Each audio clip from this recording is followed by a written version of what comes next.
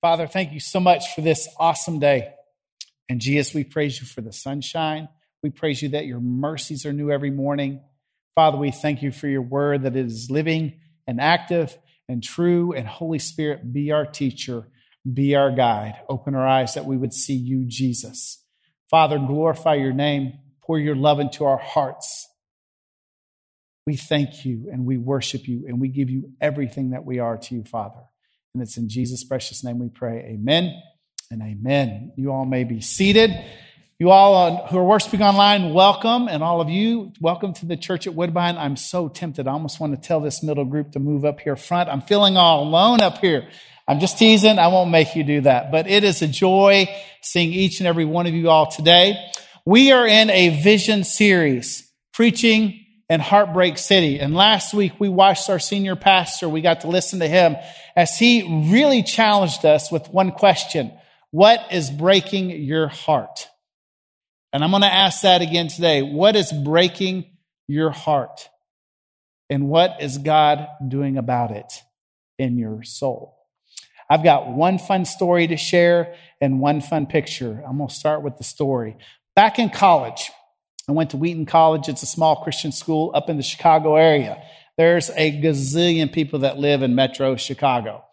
In my third year, I had to think about it because I spent many years at Wheaton, more than 4, but I wasn't getting my master's or my doctorate degree, okay? My third year at Wheaton, I was part of a ministry called Young Life.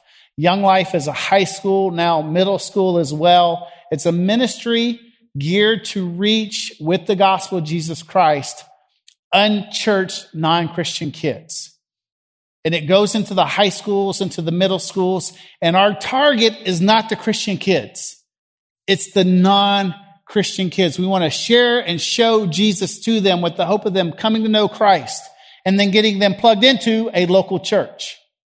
And so my junior year, we started a new Young Life Club at a local high school, Glenbard West High School. It was 5 minutes down the street. But we weren't allowed to go into the school building. We weren't allowed to help with any of the extracurricular activities outside of school, like helping coach basketball or football or theater or music. When we started this club, there was no club to offer because we didn't know any high school kids yet. There were a small group of parents who wanted us and desired us to start this club, but we weren't allowed in the school building. So this is what we did. 3-4 days a week after school, myself and the other guy leader, along with 2 other college girls, we were the 4 leaders. We would go and hang out in the parking lot after school, trying to meet kids. How would you do that? You don't know anybody. You're like, hey, how you doing? Hey. And we would laugh. We would pray for 30 minutes before we got there. And then we just kind of loiter around the parking lot. Can you imagine that happening today? A bunch of college kids kind of hanging out at a local high school in the parking lot. What are we doing? We're going to be trafficking people or selling drugs or even worse. And we felt so foolish and stupid. But we knew that God had called us to this high school to reach these high schoolers who were so pagan. We went to every ball game, every drama and theater, every music recital, just trying to meet kids. And hey, with my southern accent back then, up there in Chicago, trying to reach a bunch of high school kids that spoke Yankee, Chicagoan, they looked at me cross-eyed. By the end of the year, 9 months later, we had met maybe a dozen kids that actually would talk to us. We felt so foolish. But after that year, we knew the school. We knew the teachers. We knew when the ball games were, when the dramas and theater were performing, and people began to know us. We were approached by a group of parents who had 8th graders who were moving up into that high school.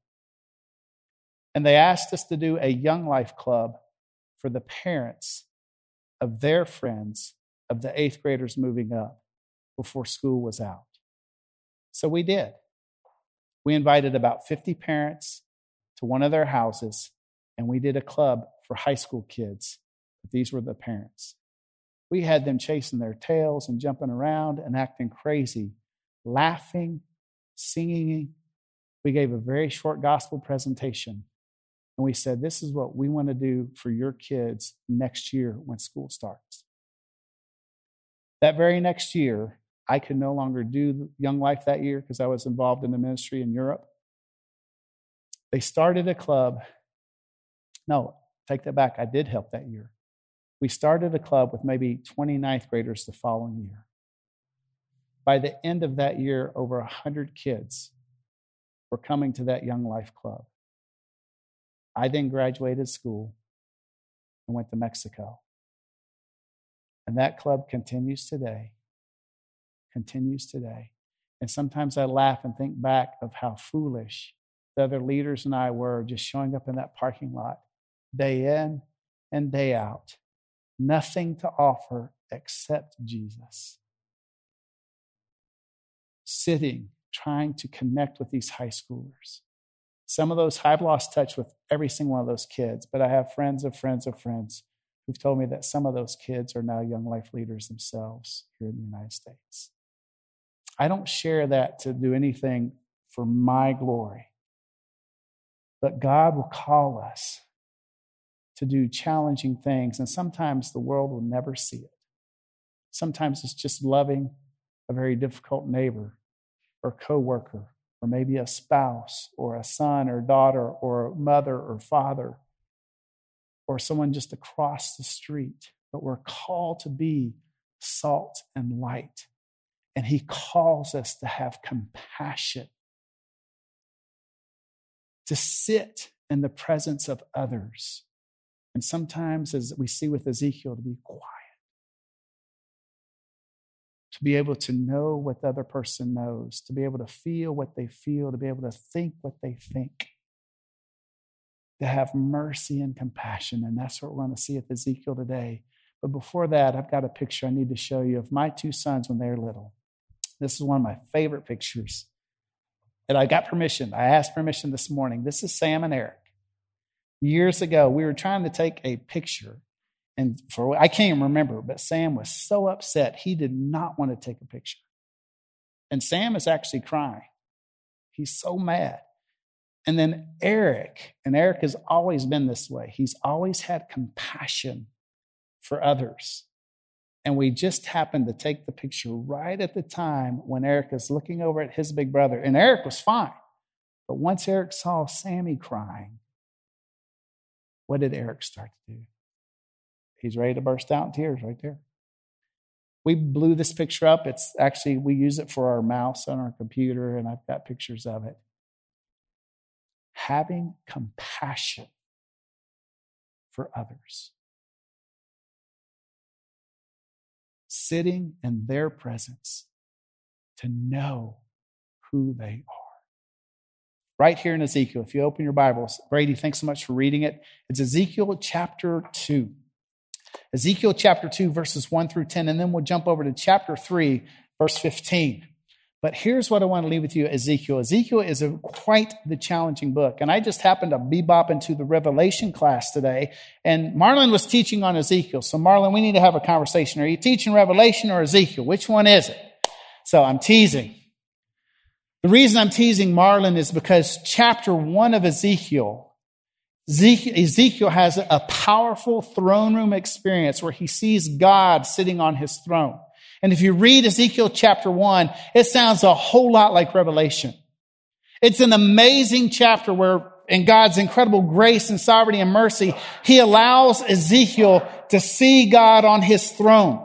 There is lightning and thunder and pictures of rainbows and elders and angels. And Ezekiel can hardly contain himself. And right here in Ezekiel chapter 1, verse 28, and if you read it, you'll see it, it'll be on the screen. Ezekiel 1, verse 28. This is what Ezekiel says. He says, the appearance of the brilliant light all around was like that of a rainbow in a cloud on a rainy day. Have you ever seen a rainbow in a cloud on a rainy day? It's unbelievable. It's overwhelming. It's glorious. And Ezekiel says, he says, this was the appearance of the likeness of the Lord's glory. And when I saw it, I fell face down and heard a voice speaking. So Ezekiel is on his face, and he's just seen the Lord, the appearance of the Lord with angels and with the four heavenly hosts that's described even in greater detail in the book of Revelation. And he's overwhelmed with what he sees, and he falls to his face, trembling and in worship. Now, who is Ezekiel? Ezekiel was trained up and equipped to be a priest in the temple in the Old Testament. But in the year 597, the northern kingdom, Israel, had already been obliterated by Assyria almost 200 years earlier, 150 years earlier. And the country of Babylon, the kingdom of Babylon, was pressing hard on Judah, the southern kingdom. Judah is where Jerusalem is. In Jerusalem is the temple, and Ezekiel was raised up. He was part of the Levites as a temple priest. That was what he was equipped and trained for. That is what he was going to do as a ministry as an adult. But in the year 597 BC, Babylon came into the country, and they exiled the king of Judah along with Ezekiel and most of the leading men and women and wealthy leaders of the nation in 597. If you know your dates, in 586 BC, 11 years later, Babylon comes back into Jerusalem, destroys Jerusalem, and we saw this last week with Nehemiah rebuilding the walls. They destroy Jerusalem, and they destroy the temple. So Ezekiel, as a young man, he was almost 20 years old when he was exiled to Babylon, trained to be a priest.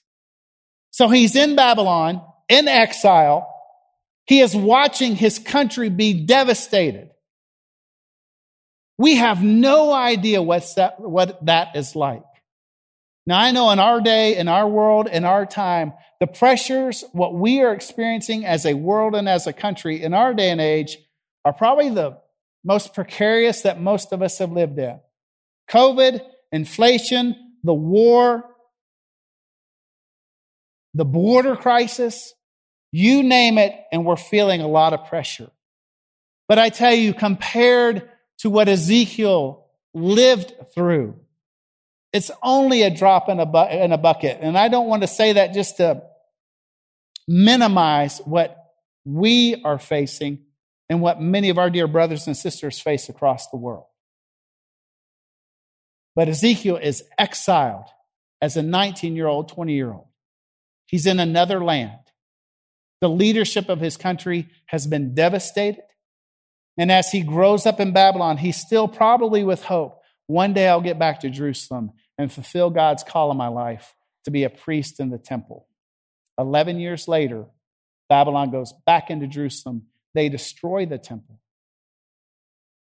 What's Ezekiel going to do now? There is no more temple worship. There's no more nation of Judah or Israel. The people of God who were promised to be a great nation and a multitude of peoples, a blessing to all the nations of the earth, has been scattered and destroyed. And God, he told them it would happen if they were faithless to his covenant.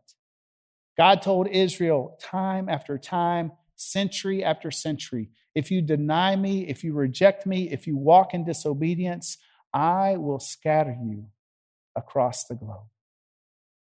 And that's exactly what happened.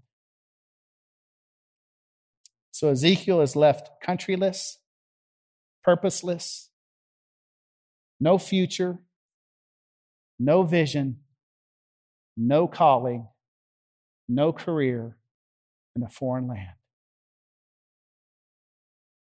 His country has no king. They have no temple. They have no religious structure. They have been decimated. Now what? And one day, at age 30, and he tells it right here at the beginning of Ezekiel, he has this amazing vision of who God is. And he hears this voice and he falls at his feet. I would imagine in worship and in fear and trembling. And then right here in chapter 2, verse 1, it's what we read. Let's go ahead and stand again. There's two main parts of this passage. The first one is this. God calls Ezekiel not to be a priest, but to be a prophet. And this is God's word. This is what it says right here in chapter 2, verse 1. He said to me, remember, Ezekiel hears this voice, and then he hears this voice, and he said to me, Son of man, stand up on your feet, and I will speak to you. As he spoke to me, the Spirit entered me, and he set me on my feet. Did you notice that? God commanded him to stand up, but then it was the Spirit who stood him up. He stood me on my feet, and I listened to the one who was speaking to me. This is God speaking to him. He said to me, Son of man, I'm sending you to the Israelites, to his own people, to the rebellious pagans who've rebelled against me. Notice that God is calling Israel, his own people, rebellious pagans. The Israelites and their ancestors have transgressed against me to this day, from day one. The descendants are obstinate and hard-hearted. I'm sending you to them, and you must say to them, this is what the Lord God says. Whether they listen or refuse to listen, for they are a rebellious house, they will know that a prophet is among them. You all may be seated. The first thing is God's call on Ezekiel. God calls Ezekiel. Remember, he was trained and equipped to be a priest. That was wiped away. And now God's calling him to be a prophet. And he tells him, stand up and I'm going to tell you. I'm going to feed you, and we'll see it again. But the first thing is God's calling Ezekiel. Now, there's several things. The first one is he tells him, Son of man. And while I was in the Revelation class earlier today, they were talking right on this phrase, Son of man. And if you know your scriptures, if you know your Bible, and I think it's almost 90 times in this book of Ezekiel, Ezekiel is addressed as Son of man. Now, there was someone else who called himself Son of man. Who was it? It was Jesus. Now, when Jesus gave himself the title Son of Man, it was more than just a son of a man. It comes from Daniel, where it means Lord and Messiah and Creator and Judge. And that's Jesus' title and Jesus' purpose as the Son of Man. But right here, when it's Son of Man, it basically is saying, you're a human, Ezekiel. You're made of flesh and blood. You're made of ashes and clay. You are fragile and you are weak. You are human. You are sinful. You are not worthy. But I am calling you out and I am standing you up and I'm going to fill you with my Holy Spirit, which God does. He tells Ezekiel, stand up, yet it's the Spirit who stands him up. He says, Son of man. And then what does he say? As we've read a couple of times, he says, listen to me. Again, how many ears do you have? How many mouths do you have? James, the brother of Jesus, says, may we be quick to listen and slow to speak. So he's like, listen up. Listen, Ezekiel. I'm going to tell you. And he says, I'm sending you back to Israel. Now, is he sending him back to the country of Israel? No. He's sending him to the people of Israel who've been scattered all throughout Babylon. I'm sending you to Israel. And how does God call the Israelites? He calls them rebellious pagans, obstinate, hard-hearted. Kind of sounds like me and you, doesn't it? Well, I can't speak for you, but that's who I am. I'm rebellious and I'm hard-hearted. I'm obstinate and obtuse. And God is letting Ezekiel know, I am sending you. God is sending Ezekiel to Israel. But he says several times in this one passage, they're rebellious, they are rebellious, they are rebellious. And they've been transgressing against me. Israel has broken covenant since day one. They have broken the covenant since the very beginning. How many of us break the covenant? We break it every day. We are so lost and so sinful and so wretched that we need to trust and rely on the precious blood of Jesus. There is no one good. Now, the amazing thing here, God, he tells Ezekiel, if they listen to you or not, as we say in Spanish, quién sabe, who knows? If they listen to you or not, that's not up to you. But they will know that there's a prophet among them. And that leads me to my second point. My second point is this: God encourages Ezekiel. God is a God of great encouragement. So many times, and I've seen this in my own life, I've seen it with hundreds of people I've pastored, and I've seen it with so many of us as Christians. We die of the shoulda and the shame and the guilt of, I'm not doing enough. I'm not doing enough. I'm not doing enough. Well, let me tell you, you will never do enough. It's not up to you or to me. It's all by God's great grace. Who called Ezekiel? God did. Who lifted him up? God did. Who filled him with his Holy Spirit? God did. Who's going to give Ezekiel the words? God did. That's why I said, please don't clap for what God did at Glenbard West High School with Young Life. It wasn't me or Pete or Bob or Anna or any of the other leaders. It was Jesus doing the work. It is always Jesus doing the work in and through his people for his glory. Our only response is, here I am.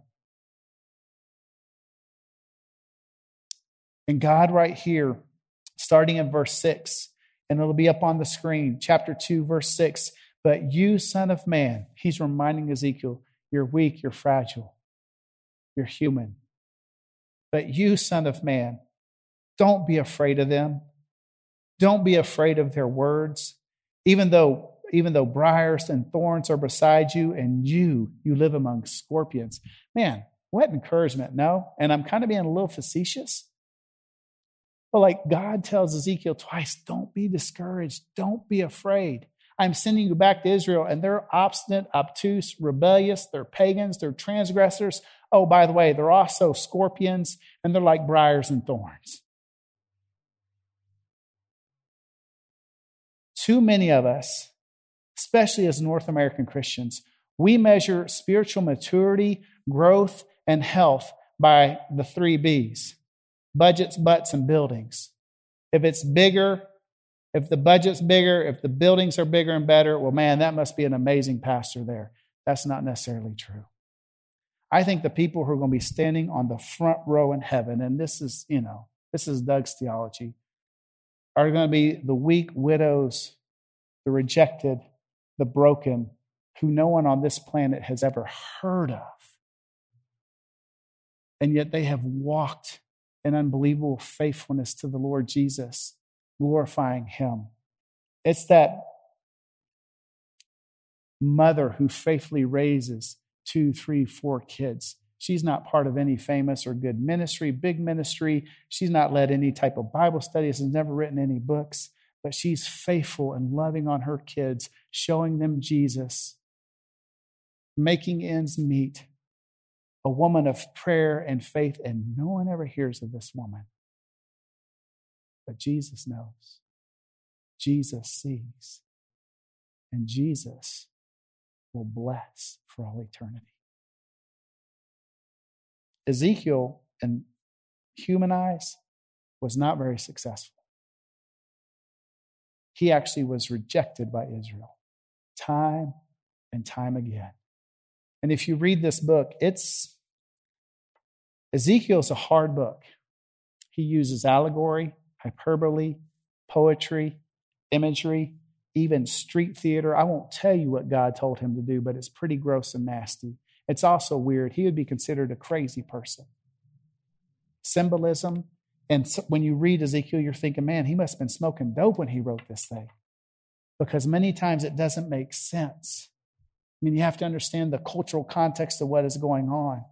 But Ezekiel faithfully proclaimed the truth of who God was and his mercy and grace. And as hard as Ezekiel, this book can be, some of the most powerful passages in all of Scripture, it's found in Ezekiel 18, where God says several times, God says, I do not desire the death of anyone, of any evil person. I don't desire the death of anyone who's evil, but I long for them to repent and turn from their evil ways, to be healed and to be forgiven and to be saved. God's heart, and we've said this numerous times, God's heart is for reconciliation. We, as lovers of Jesus, are ambassadors of reconciliation, where, as Paul says in 2 Corinthians, we plead to the world to be reconciled back to God. And Ezekiel is one of those forerunners. So right here in verse 6, all the way down to the end, God tells them over and over, don't be discouraged. Don't be afraid.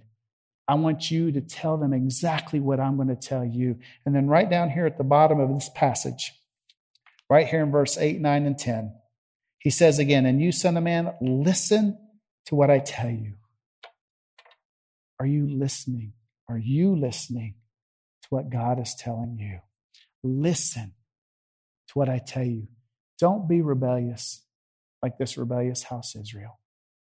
Open your mouth and eat what I'm giving you. And then God continues in verse 9. He says, so I looked. Now remember, Ezekiel has this vision, and the Spirit stands him up. And the Lord is encouraging Ezekiel. He's not castigated. That's not the right word. That's not the right English word. The Lord is not lambasting Ezekiel for the shoulda, couldas, you should, you need, you should, you need. He's telling him, listen to me. Don't be discouraged. I'm going to lift you up and I'm going to feed you. I'm going to give you the words and I'm going to give you what you need. Only listen and do what I say. And so Ezekiel looks and he sees this hand reached out. So Ezekiel's like doing this amazing freedom prayer right now. He's listening to the Lord. He's in a vision. He sees this hand. He says, in this hand, there's this scroll written on it with words on the inside and outside. And he says he eats it. And when he eats this, it's the words of lamentation and mourning and woe. Later on, Ezekiel describes this scroll as being very sweet.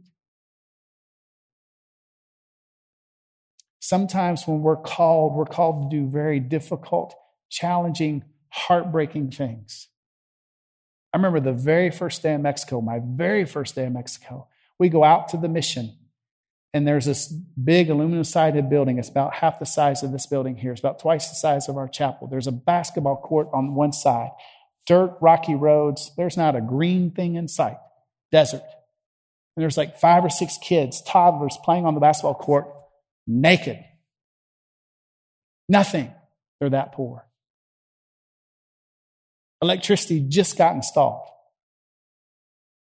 Women had to collect the water at the end of the street. And within the first couple weeks being there, I remember telling myself, what does a rich, white, Southern boy whose father is a medical doctor have to offer these little kids?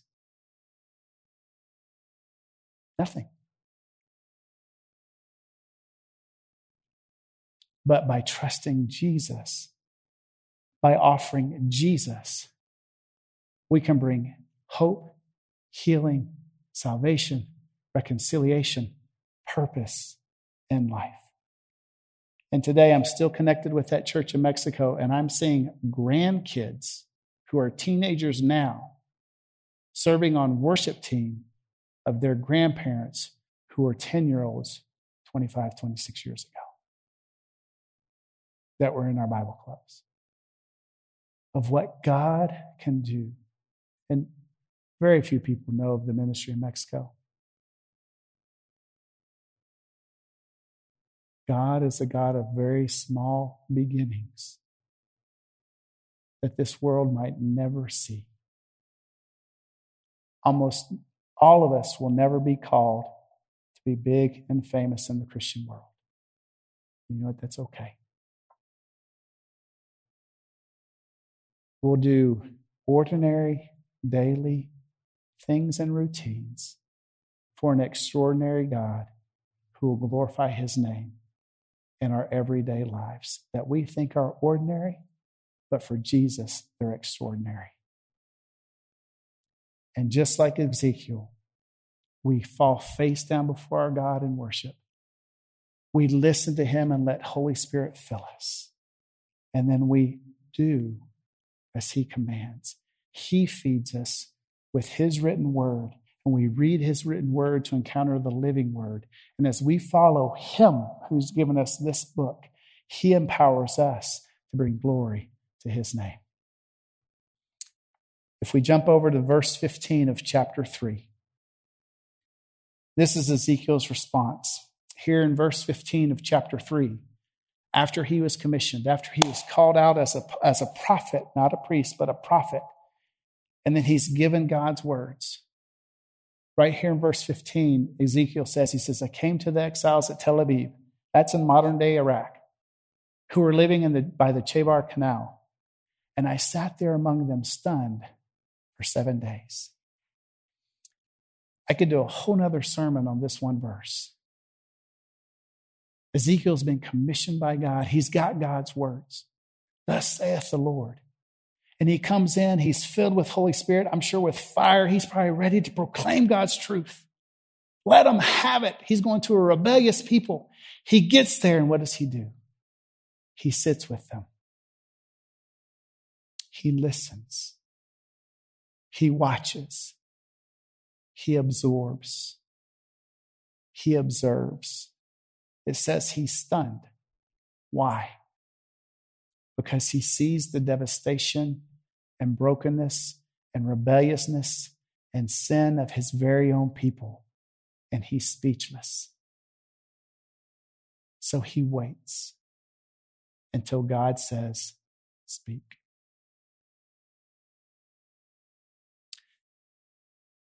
God calls Ezekiel. God empowers Ezekiel. God encourages Ezekiel. God warns Ezekiel. God feeds Ezekiel with his word, and then God sent Ezekiel. Sounds kind of like Jesus. God the Father loved the world so much that he sent Jesus, his eternal Son, to come to the world, to take on our flesh and blood, to live as one of us. 30 of the 33 years that Jesus lived on this earth, raised as a Jewish boy, raised as a carpenter, faithfully serving as a carpenter. He did no signs, he did no miracles, he did no preaching until he was anointed by Holy Spirit, baptized by John the Baptist, and then he spent 3.5 years preaching the kingdom of God. He then took on our sin, shedding his blood on the cross, dying on that cross, being buried, and then rising from the dead. Ezekiel is like a forerunner of Jesus. Many people say, well, how can God know how I feel and what I'm like? He doesn't know what it's like to be a human. Oh, yes, he does.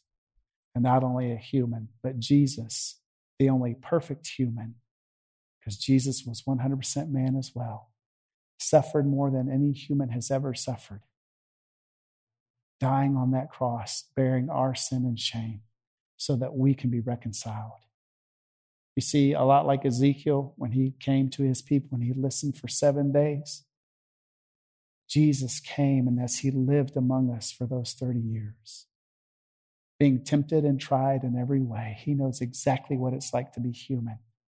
He knows exactly what it's like to be sinful, not because he himself sinned, but Scripture says in 2 Corinthians, it says that God treated him who had no sin to be sin for us. We sin and feel dirty. Jesus knows exactly what that's like because he bore our sin.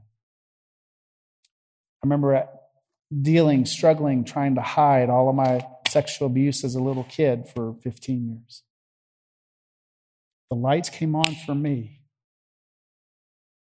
Reading Hebrews chapter 2, 14 through 16, that Jesus has compassion on us because he was made just like us. And when I realized that Jesus was crucified naked on that cross, that's a form of sexual abuse. And I realized, wow, Jesus knows what it's like. He can have compassion on me.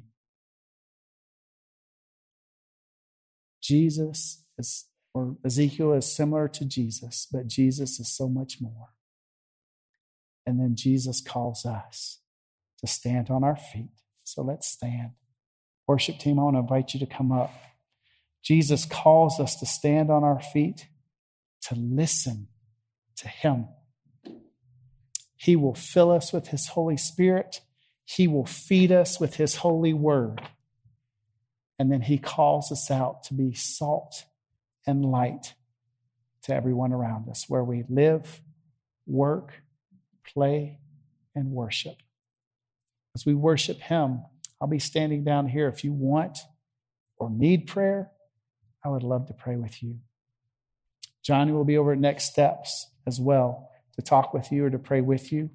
But I have two closing questions. The first one is from last week. What is breaking your heart?